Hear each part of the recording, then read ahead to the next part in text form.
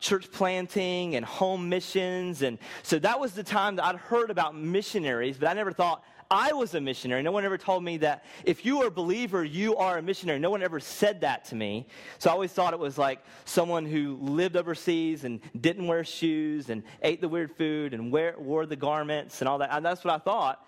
But no one ever taught me that that's what it was. And so that was the church that I grew up in. And what happened was, I don't think we really got the message if we didn't see ourselves as missionaries. So the other church I've seen, the other extreme that I've seen, and I've also been in a church like this as well, and this is the other extreme, where it's all about the mission and it's not about the message. So what you end up having is we're going to water down the gospel, we're going to water down the truth of Scripture just so we can serve, just so we can go out and we're going to build the wells, and we're going to go help people overseas, we're going to go feed the homeless shelter, and there was really no focus on real content of the gospel. So what would happen is you end up spinning your wheels and wasting your time, and you're going out and you're doing things, but no hearts are being transformed.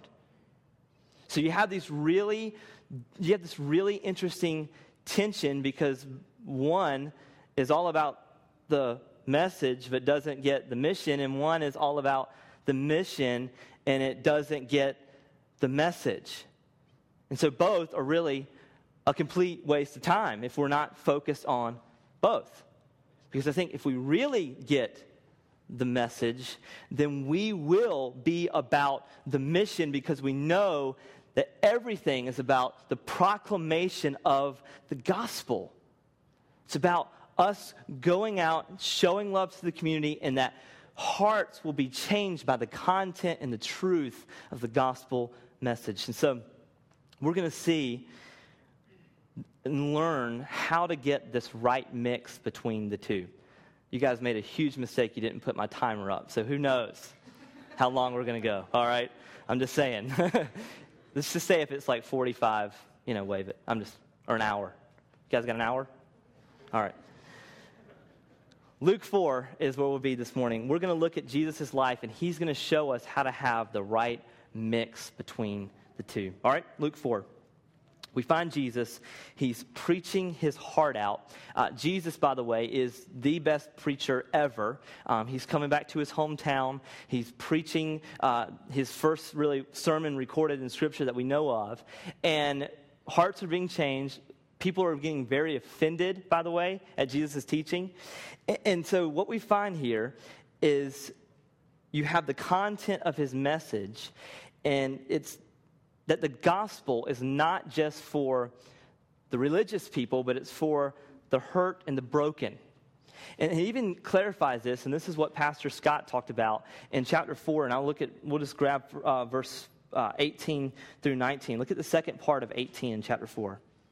He said, "The Spirit of the Lord is upon me, because he has anointed me to proclaim good news to the poor. He has sent me to proclaim liberty to the captives and recovering the sight of the blind, and to set at liberty to those who are oppressed, to proclaim the year of the Lord's favor." And so what we're going to see here is Jesus actually do what he said he was going to do. We're going to see him unpack what he's going to do. So let's look in verse 38. This is the passage where we're at this morning. 38 through 39. It says this. "And he arose and he left the synagogue, and he entered Simon's house. Now Simon's mother-in-law was ill with a high fever, and they appealed to him on her behalf. And he stood over her, and he rebuked the fever, and it left her, and immediately she rose and began to serve them." So what happened here?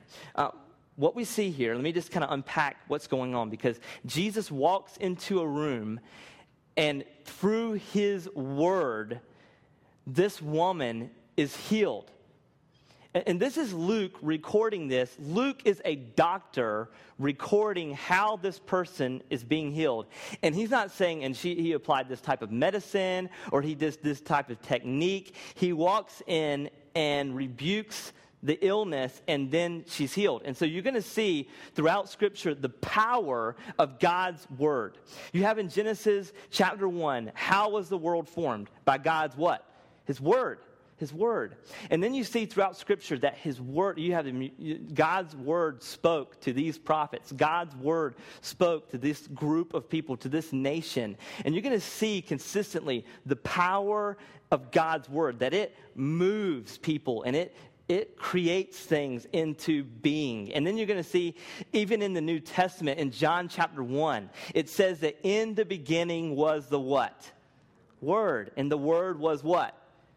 God. And the word was with God. And it was always there. And then you even see further on in John chapter 1, 1 through 18, or 1:18, it says this: the word became flesh and dwelt among us. So you have throughout Scripture this powerful word that people would fall and tremble, or that could create, that would allow things to move. And then you have, John chapter 1 says it became flesh and it dwelt among us. Who's that? Jesus. Good. Jesus Christ is the Word of God, the physical Word of God, sent in human history in the form of a man. And Jesus Christ here, He is the living Word, and He goes into Peter's house, or Peter's mother-in-law's house, and He speaks, and she's healed by His own word. I find it very interesting, too. This is a little side note. Historically, Catholics have proclaimed that Simon, or Peter, he was the first pope. That's what they say. And they also hold to the rule of celibacy, that popes cannot be married. It's very interesting, then. It seems like he's got a mother-in-law. I'm just saying. Like, how do you get a mother-in-law? You get married, right? So he's got a wife. We don't know her. But he's also got a mother-in-law, and she's sick. And Jesus comes, and He speaks His word, and she is healed. So we have this, and this creates a really big stir here in this culture. And then what you have are people coming to Jesus wanting to be healed. Look at verse 40. It says this: now when the sun was setting, all who were sick with various diseases brought them to Him, and they laid His hands on every one of them and healed them. And demons also came out of many, crying, "You are the Son of God."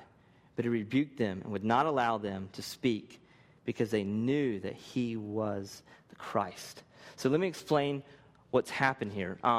In this culture, there was a tension here. If someone was sick, people would always wonder, who sinned?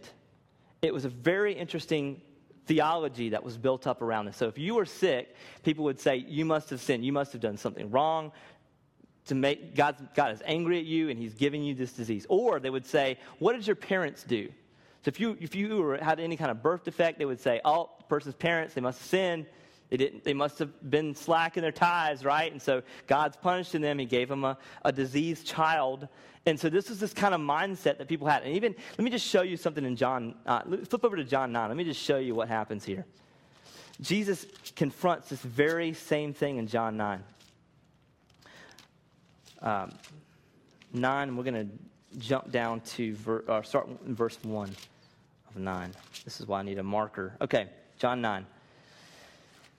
It says this: and He passed by, and He saw a blind man from birth. And His disciples asked Him, Rabbi, which means teacher, whose sin, this man or his parents, that he may be born blind? And Jesus answered, it was not that this man sinned, nor his parents, but that the works of God might be displayed in him. We must work the works of Him who sent me while it is this day, while night is coming, when no one can work. As long as I am in the world, I am the light of the world. Having said these things, He spat on the ground and made it with mud with saliva, and then He anointed the man's eyes with the mud. And He said, go wash in the pool of Siloam, which means sent. And then he went and he washed and he came back seeing. So what's happening here? This guy was born without, he's not been able to see since he was born. And people wondered, okay, was this his parents' fault? Whose fault was this? And then you see Jesus heals this guy. And let me just show you what happens afterwards. Everybody freaks out. All of the religious people in John chapter 9, they cannot handle this miracle. First of all, Jesus did this miracle on the Sabbath. So everybody's like, oh, he did a work on the Sabbath. He's a sinner. He's a sinner. So a sinner can't do this kind of miracle, so what do we do? And so then you have later on this guy saying, no, I don't care if he's a sinner or not. I can see. I was blind, but now I can see, right? And it goes further. It's really, this is the problem that the religious Pharisees had really about this guy's healing. It wasn't so much that he did it on the Sabbath, but it was the very fact of the type of person this guy was that was healed. Because if you had any type of sickness, they would, like I said, they would blame it on you or their parents, and you were put into a separate class by the religious elite of a sinner. They would call these people that sinner. Now, we're all sinners. We totally see that in Scripture.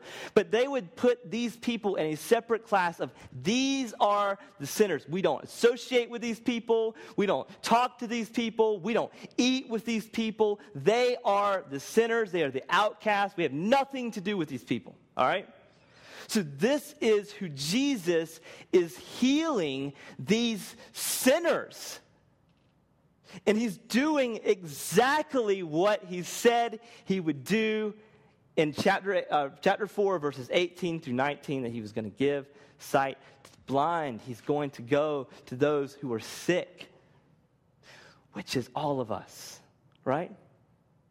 And the religious, arrogant, prideful people, they couldn't handle it because they thought there was something within them that wasn't.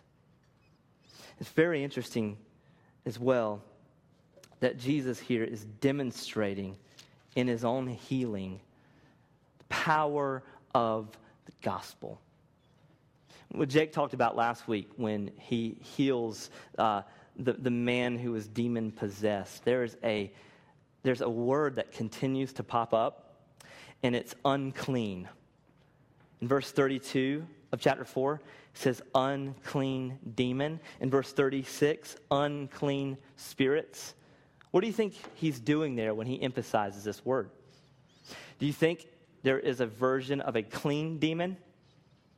Right? Oh, you're demon possessed? Don't worry, it's a clean one. You're going to be fine, right? No. He's emphasizing this word because he's showing really the condition of the heart that Jesus Christ himself is going to change. So all of us really are unclean at birth. All of us. It's not who sinned, this man or a parent. It's all of us are unclean. And the gospel transcends that when Christ comes and he speaks and our hearts are transformed by his message of the gospel. And this is what you're seeing take place here. So for those of us who are religious and proud and arrogant about our own accomplishments, he's like, no, it's about you realizing that you're unclean and you need Christ. So these people here began to see this, and the demons even acknowledged that he was the Christ. Look at verse 42 through 44. It says this. And it was the day he departed and went into a desolate place. And the people sought him and came to him and would have kept him from leaving. But he said to them, I must preach the good news of the kingdom of God to the other towns as well, for I was sent for that purpose. And when he was preaching in the synagogue of Judea. So, Jesus would often do this in his ministry. He would pour himself out, and then he would remove himself and go to a desolate place. You just see this consistently. And it's very interesting, too, because this is Jesus, this is Luke showing Jesus as God and as man. He's like, see, he has the power to heal, and he needs some rest, right? See, he has the power to cleanse people from their sins, and he's thirsty, right? Or see, he has the power to sympathize for our weaknesses, and he also weeps. In John, that's the shortest verse ever, right? Jesus wept. So Luke does this thing, and John does the same thing. Like, that's the John passage when Jesus wept. We're trying to show Jesus' divinity and his humanity, that he is God, but he's also man. So Jesus here has to go to a desolate place because he is pouring himself out in ministry. And if you've ever poured yourself out in ministry, you understand this, right? On Sunday evenings, for me, I'm pouring myself out an 8-hour a sermon. 1 hour sermon is like working an 8-hour day. All right, so you can look at the time that I preach. I have no idea. Some Sundays it's a lot, some it's not. So, what does that look like? Well, it looks like an 8-hour day, and then people talk to me, which is fine. I love praying for folks, and that's what I'm here for. But on Sunday nights, I am a quiet person. All right, I'm done. I want to go play Call of Duty and blow things up and not talk to anybody. That's what I do, all right? I'm just saying. I'm just a weakness, all right? And so Jess knows, like, that's download time. Ben needs to stop and just do his own thing and kind of just be quiet. And so that's what I do on a Sunday evening when I get home. I'm kind of just down, not down the dumps. I'm happy about what God has done, but I just want to not talk to people for a while, all right?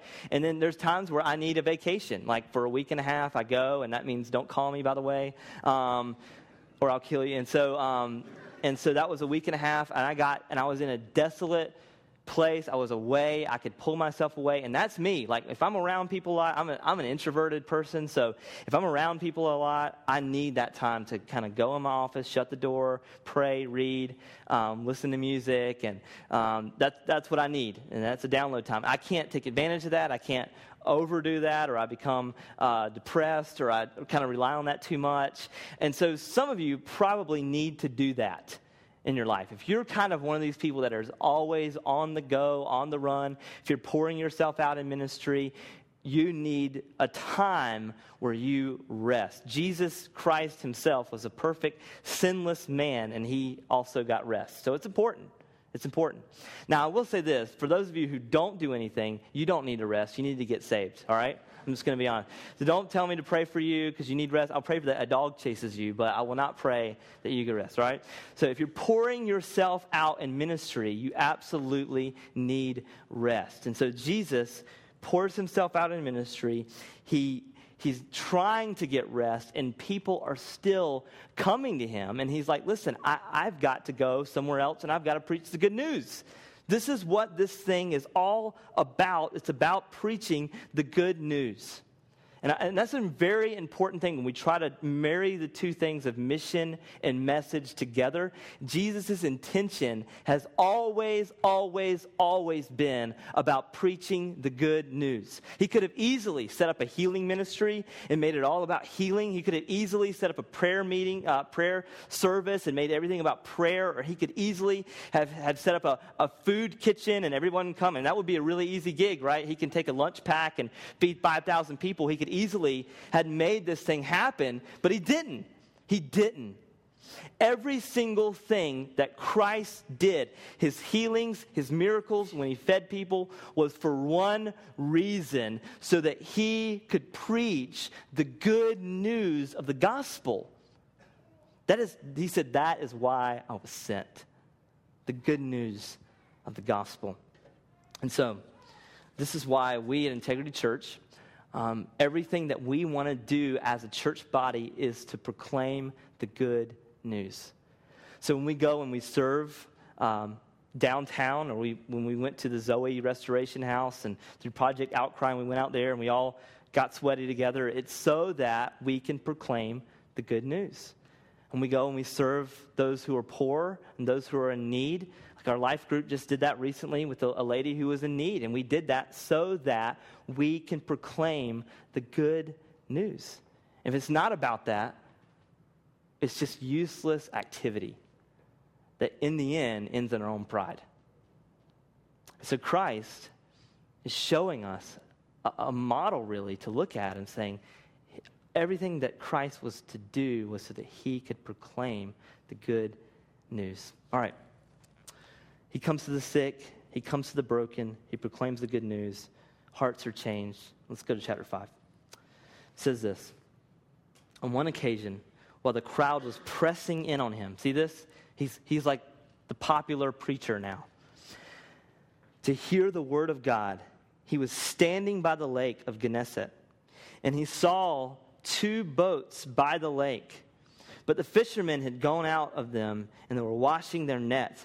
Getting into one of the boats, which is Simon's, he asked him to put out a little from the land. And he sat down and he taught the people from the boat. And when he had finished speaking, he said to Simon, put out in the deep and let down your nets for the catch. And Simon said, Master, we have toiled all night and took nothing. Now, I want you to see what's happening here because it's very important. Have you ever been in a place where you know how to do something really well and someone's coming to help you and they're really not going to be much of a help, right? Like some of you married people got that. Like some of you, like wives, are maybe doing laundry and your husband comes up and tries to fold a shirt and you're like, nah, get out of here, right?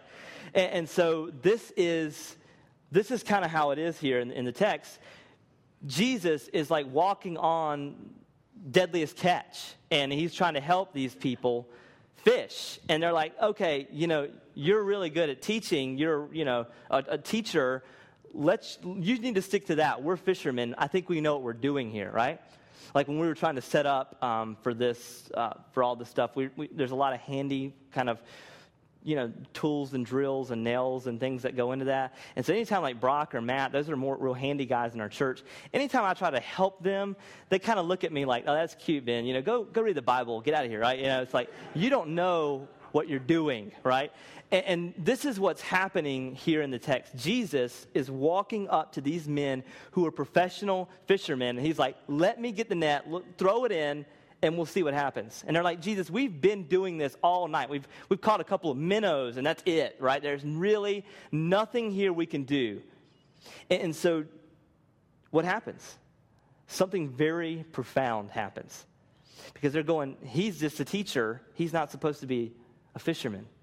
But what happens? Verse 5 says this. He says, Master, we have toiled all night and took nothing, but at your, what's the word? Word, I will let down the nets. When they had done this, they enclosed a large number of fish, and their nets were breaking. And they signaled to their parents in the other boat, the partners rather, in the other boat, to come and help. And they came and they filled both boats so that they began to sink. But when Simon Peter saw it, he fell down at Jesus' knees, saying, Depart from me, for I am a sinful man, O Lord. What you have here is the word of God, again, is moving a heart like Simon Peter's. He says, at your word, I will do this. And I love that because it seems that the word of God is pretty essential in Scripture. Can we agree with that?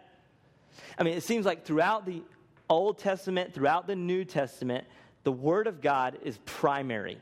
It moves things, it creates things, it changes hearts. It's so interesting to me, even when I meet people in the community, they're like, oh, Integrity, that's the church that's really serious about the Word. And that's encouraging, but it's also discouraging because I go, there are churches that are not. Like, isn't that what we're supposed to be about, the Word? Because it seems like that's what, are you guys with me? Isn't that what we're supposed to be about, the Word, right? And so Jesus Christ himself is about the Word. He's proclaiming, he's preaching, people's lives are being changed, people are following him radically, and they're saying, at your word, I will do this. And then we see this beautiful response from Peter. When he is confronted with the word of God, this is how he responds. This is the mark of a true believer in Christ when they're confronted by the word of God. He says this, Depart from me, for I'm a sinful man, O Lord. He acknowledges immediately when he sees the awesome power of Christ, the holiness that Jesus Christ offers. This is a man who can do all of these things, and he begins to see the gospel come to life. It's very interesting, even in chapter 4, who were the people, who were the ones who acknowledged that he was God? It was the demons.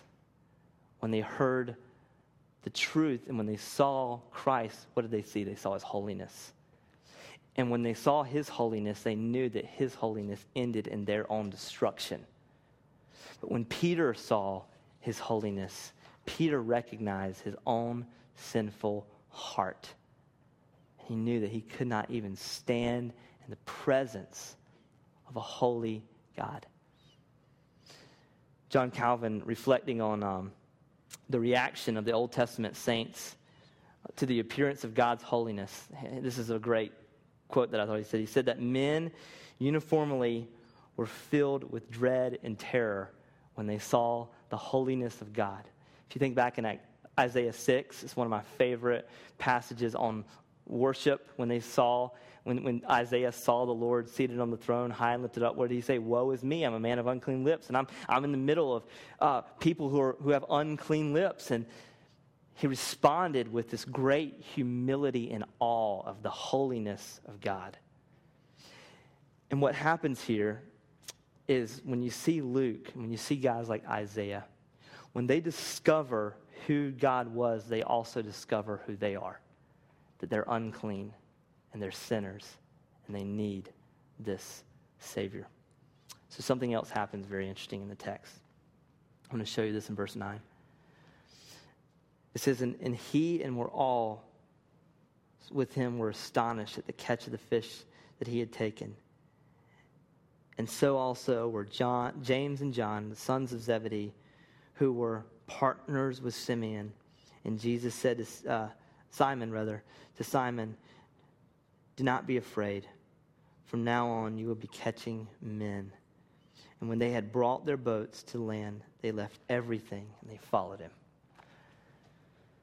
Something really strange here happens. Jesus Christ is known consistently throughout Scripture as Rabbi. You see Nicodemus calling him that. You see Judas even calls him that. He's known as teacher. Others, Lord, absolutely, but he's also called teacher. And this is a very unique way that Jesus goes about getting his disciples. Because what would typically happen when a rabbi would pick his disciples, it was not at all like this. What would typically happen was they would go after the elite young men that had learned and memorized the law. This was a grueling process.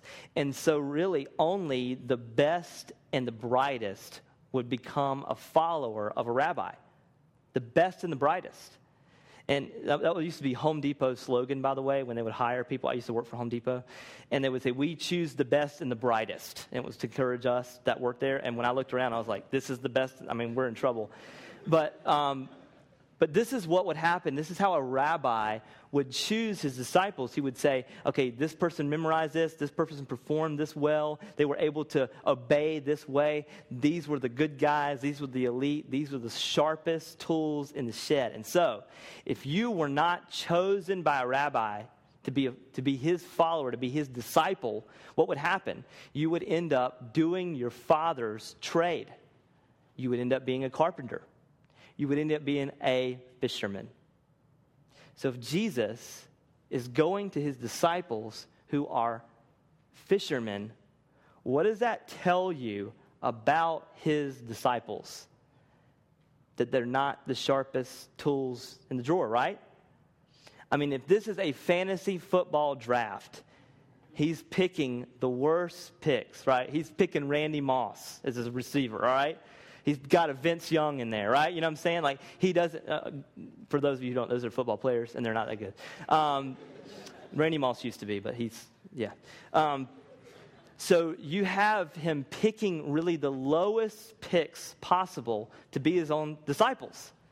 And so it's very interesting here because Jesus will pick a guy like Peter who really has no courage at all, who's really a coward. He denies him multiple times before he's crucified. Remember that? And then he, in the early church, he's like this profound preacher, and all these people get saved. So he's able to change even the person's name. His name is Simon. He's like, no, I'm going to call you Peter. I'm going to give you a WWF name, call you The Rock. right? That's going to be your new name. You're going to have a new identity. You're going to act and look different. So he picks his disciples in such a way to show us the transforming look of the gospel. Jesus picked the worst. Jesus goes after the unclean. Jesus goes after the unpopular. Jesus goes after the unordinary, right? This is who he goes after. So it's very interesting that in the midst of Jesus coming in and confronting the world with his holiness is when the disciples are chosen. It's right in the midst of him proclaiming the good news and right in the midst of us seeing his holiness. And I want to show you that the only reaction to when we see the holiness of God, the only reaction to when we're confronted by the gospel is to become a full-blown disciple of Christ. That's the only reaction. And see, this is where I struggle so much with this culture, being the South, is we think that we can become a Christian by praying a prayer or doing a certain ritual, and it makes no transforming effect. I've even heard people say, well, they're saved, but they're not a disciple. No, that is not how that happens. When you are confronted with the holiness of God and the beauty of the gospel, you will become a disciple. You will grow because the Spirit of God comes into your heart and he will allow you to grow and want to know him and want to be an all-mission disciple maker. You want to make more disciples? That is the mission and that is the gospel. I struggle with this so much. Anybody else struggle with this? I mean, it angers me to say that you can become a believer and not be a disciple. That is not how it happens. He comes to the unclean, and he makes them clean. He comes to the low lives, and he makes them someone that matters. This is the gospel. It's transforming effect. So, if you've seen yourself as unclean, and you see the power, transforming effect of the gospel, you will be humbled. And you will be broken. And the only response is to look at a compassionate, loving Savior and to give your life to him. And that is what I want so much from this church. For us to grasp the beauty of the gospel, the transforming effect of the gospel, and that our desire from that will be to make disciples. And I can't promise you we'll always have this space. I can't promise that. I can't promise you that we'll have, here's the thing. Here's the way I see it. If we grow past this number and we don't make disciples, we're wasting our time. If we grow one more person and that person becomes a disciple, that to me is a success. I want to see this group grow by making disciples. We can put on a nice worship, guys can come up and we can play. We can have cool videos and cool stuff. We have a cool new space with air conditioning. That's really great. And we can have all that. But if we're not making disciples, we're wasting our time. If we're not proclaiming the good news of Jesus regularly and we're known as proclaiming the good news of Jesus regularly, we're wasting our time. So what I want to see is all of us to have the passion of Christ. We're all about preaching the good news to those who are hurting and broken. We're all about making disciples of him. Let's pray.